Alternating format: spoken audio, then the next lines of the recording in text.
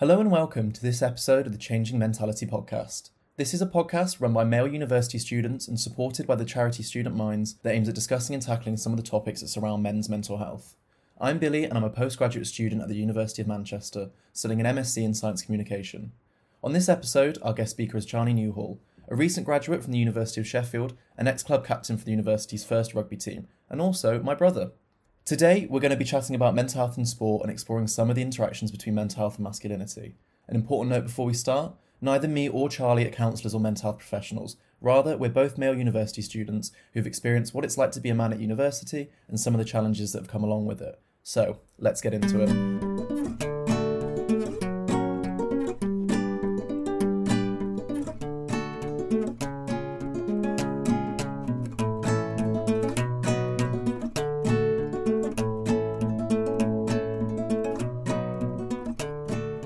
So, welcome to the podcast, Charlie. Do you want to tell us a bit about yourself? What did you study at university and what kind of stuff did you get involved in while you were there? Yeah, of course. So I'm 22 years old and I've just graduated from the University of Sheffield, where I studied mechanical engineering with biomechanics, and I was there for 4 years.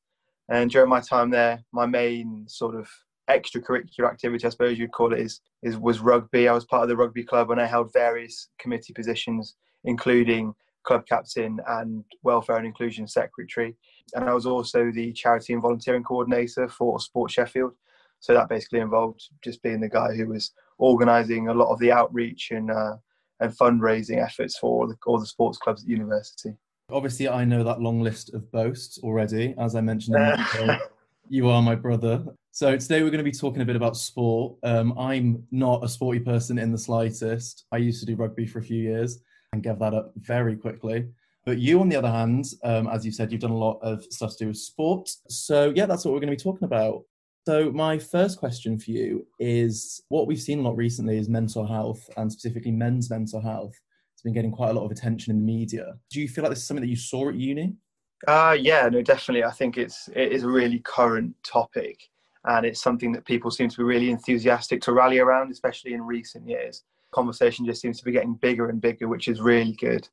I think a lot of it's come from the top, with sports people beginning to speak out and talk about their own experiences, and it sort of has a trickle-down effect. In terms of what I saw at university, I mean, I'm sure you saw it at Leeds as well, and it's pretty much ubiquitous across the country now that every rugby club and most sports teams across the country do a Movember every November, which is well, you guys can't see it behind the screen, but I'm sporting a filthy mustache at the minute, raising money for the Movember charity, which just seems to be growing and growing again every year.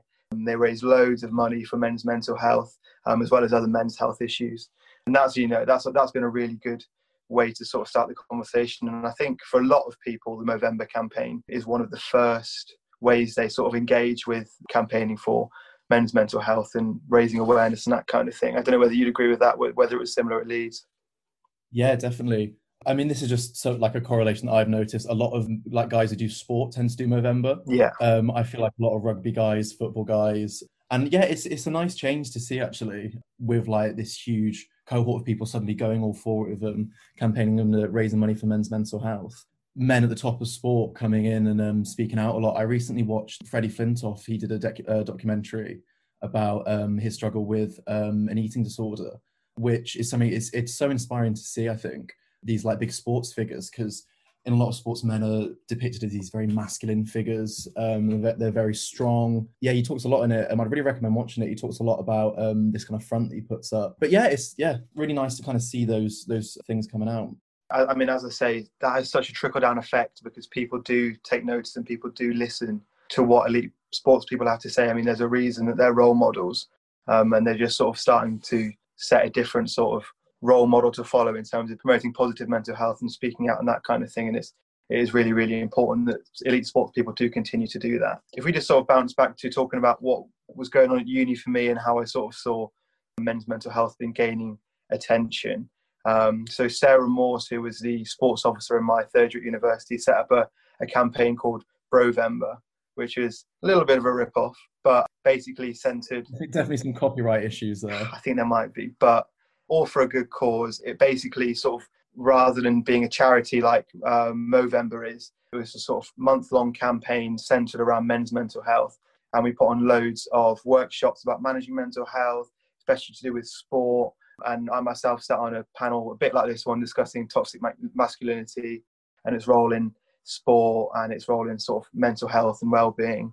And so that was a really positive thing that's come in at Sheffield, really going beyond sort of the fundraising, actually putting on events to actively promote positive men's mental health and raising the conversation and talking about difficult subjects like masculinity, especially. So at the time I was the club captain of the rugby team. Stereotypically, you probably couldn't find a much more toxic masculinity personified, just as in terms of a concept, having me going sitting on I'm not toxic masculinity personified, just to, if you hadn't picked that up already. Don't put yourself down too much. If you hadn't picked that up already. But, having people like that from, the rugby team and the hockey teams alongside academics at university, so psychology PhD students, sociology PhD students, alongside us all having a big conversation about toxic masculinity. There was a researcher on there who'd done her PhD. She spent 3 years following a semi-professional rugby club in Sheffield, documenting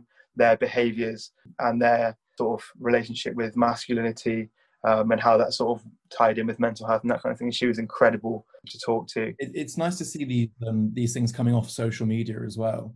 When it comes to like Men's Mental Health Day in November, a lot of it takes place online, but it's so nice to see this change of people in sport getting very involved in a very visible way and taking it to university campuses and directly to men that it could ultimately benefit.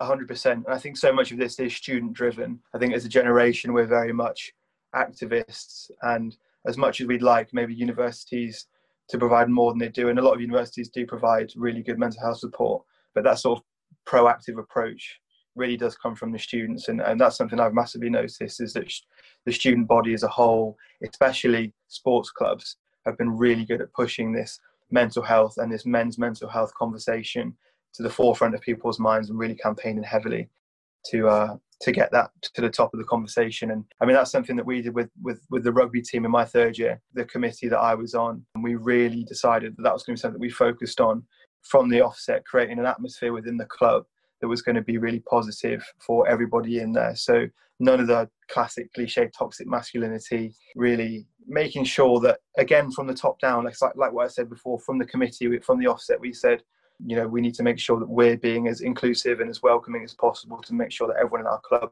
feels welcome and the club can be a positive place to come and play rugby and talk to friends and really exercise those things which are really good for your mental health. So I think, and so many of the clubs at university did that, and it's really, really positive to see so many clubs ensuring that what they can be is excellent places to benefit your mental health, and yeah, I think that's excellent. Yes, I think it's a great place as well to find large groups of men in a very comfortable setting to be able to address an issue like mental health.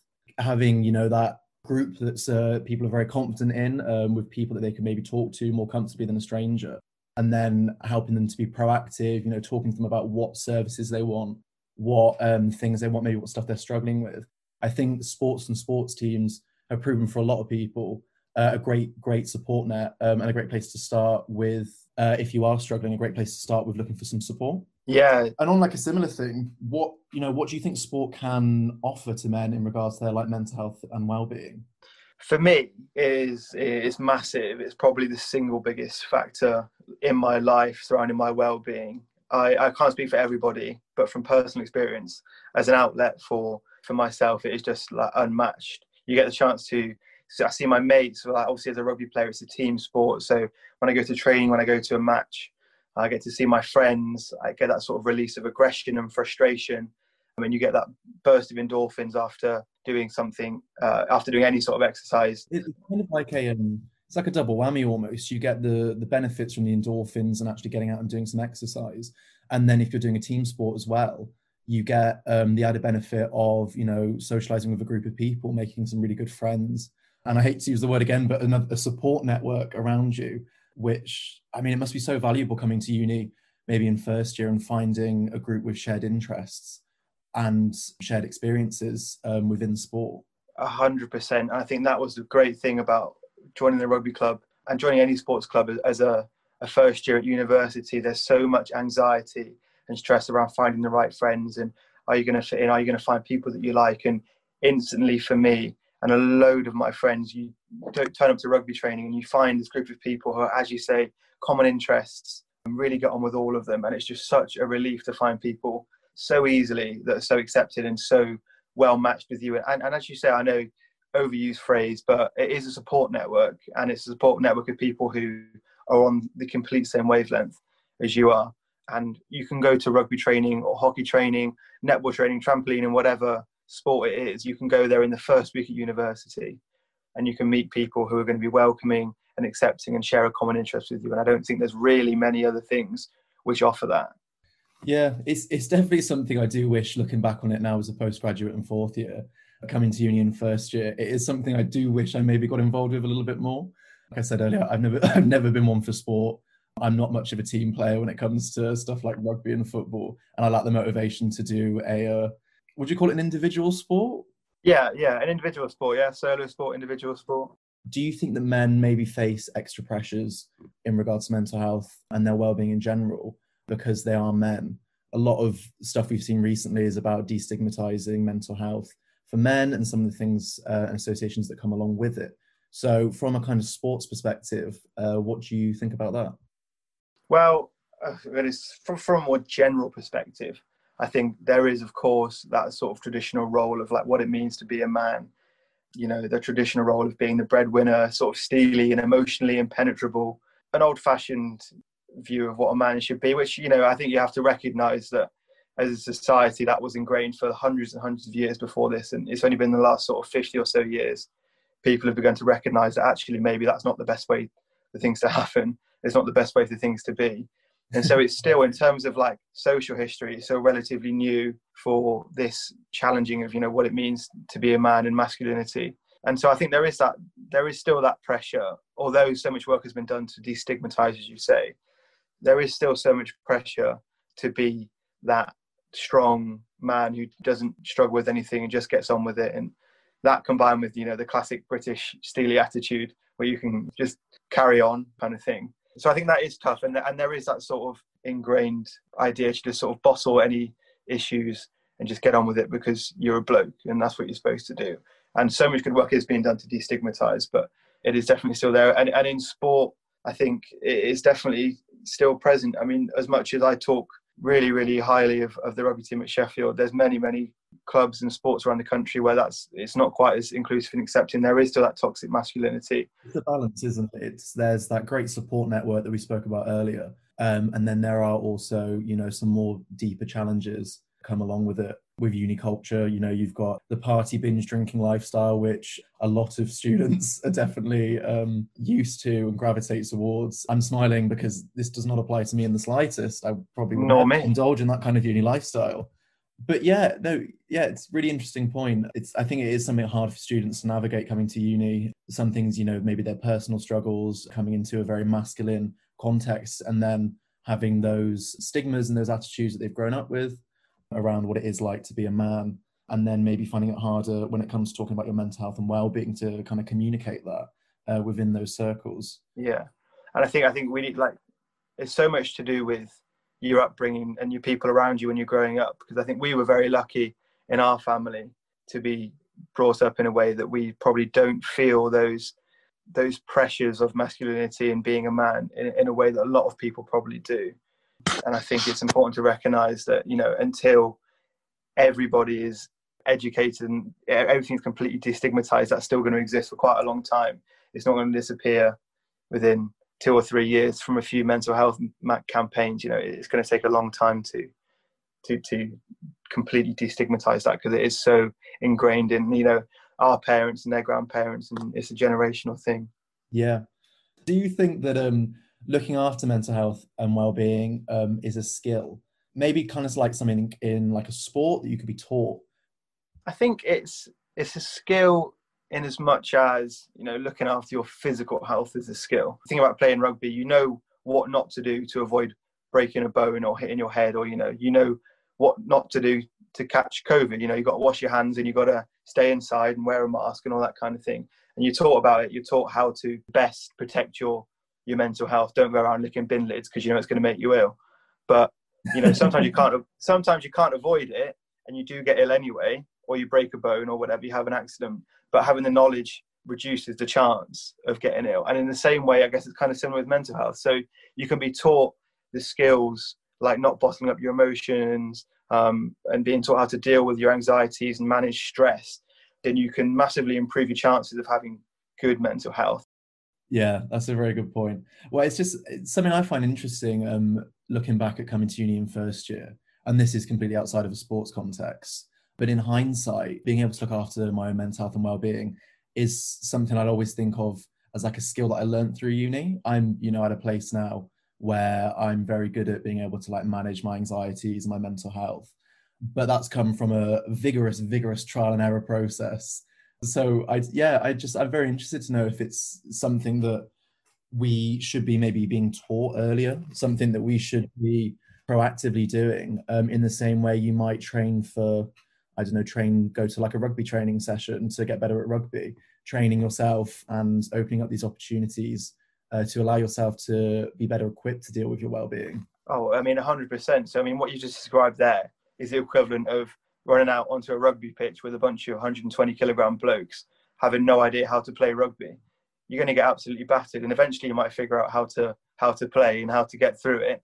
But it's not the best way to do it. As you say, if you take a proactive approach and you train yourself in rugby or in managing your mental health, then it's a much, much better experience. I'm sure you would probably agree, or rather, would you agree that it would have been much better if you'd not had to learn on the go, if you'd have been taught how to deal with it beforehand? Oh, absolutely. Yeah. I mean, hindsight's 2020. Yeah, it's a difficult question. I'm not sure there's an answer to it. But it is an interesting way to kind of frame thinking about mental health, especially in this discussion to do with sport. So yeah, is there anything else you wanted to add to this discussion about sport and mental health? Anything that you saw at uni which you thought was a really good thing in regards to men and mental health?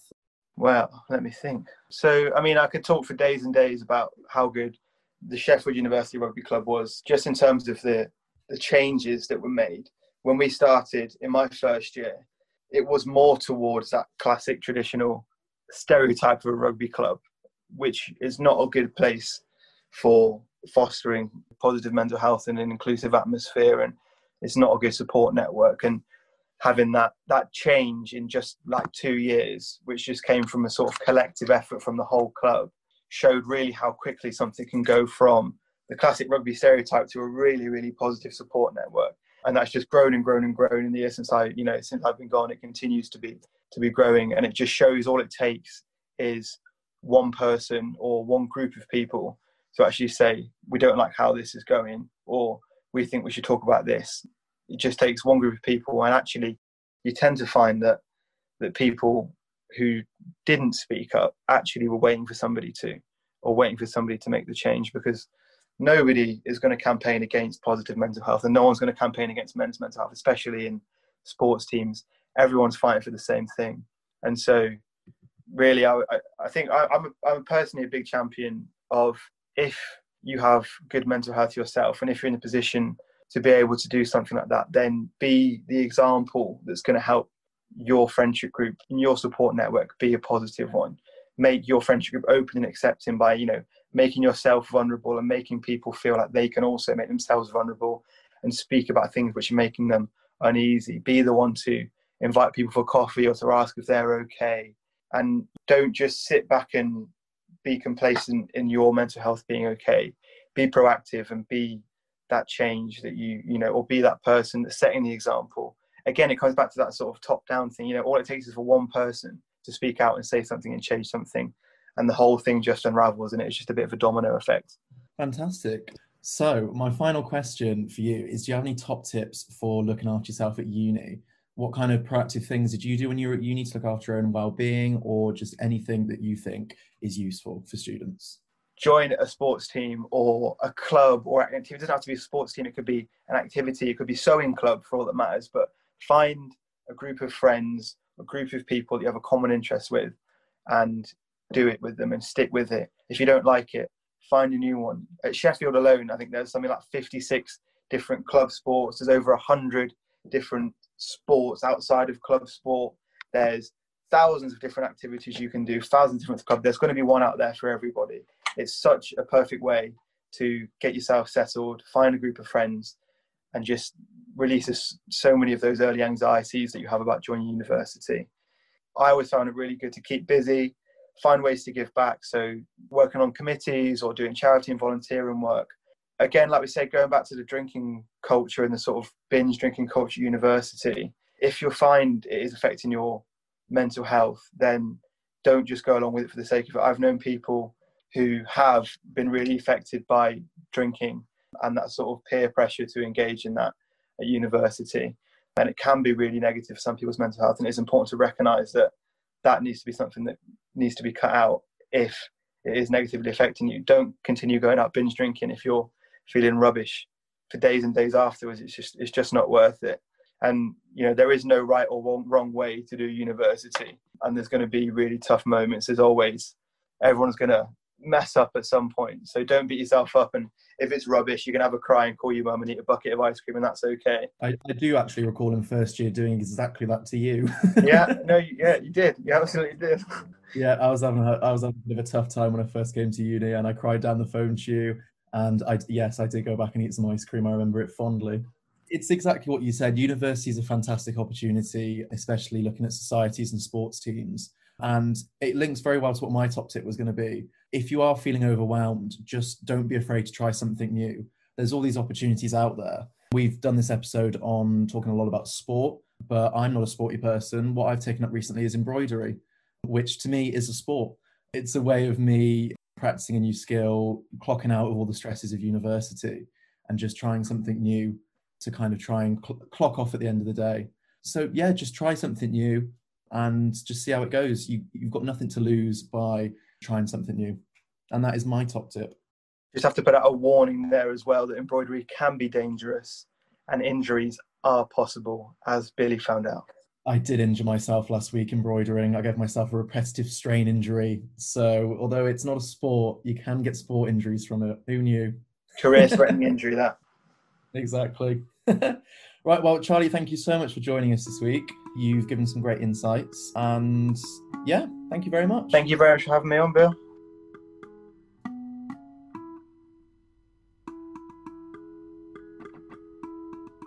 Thanks for listening. This has been the Changing Mentality podcast, created with support from Student Minds and funding from Comic Relief.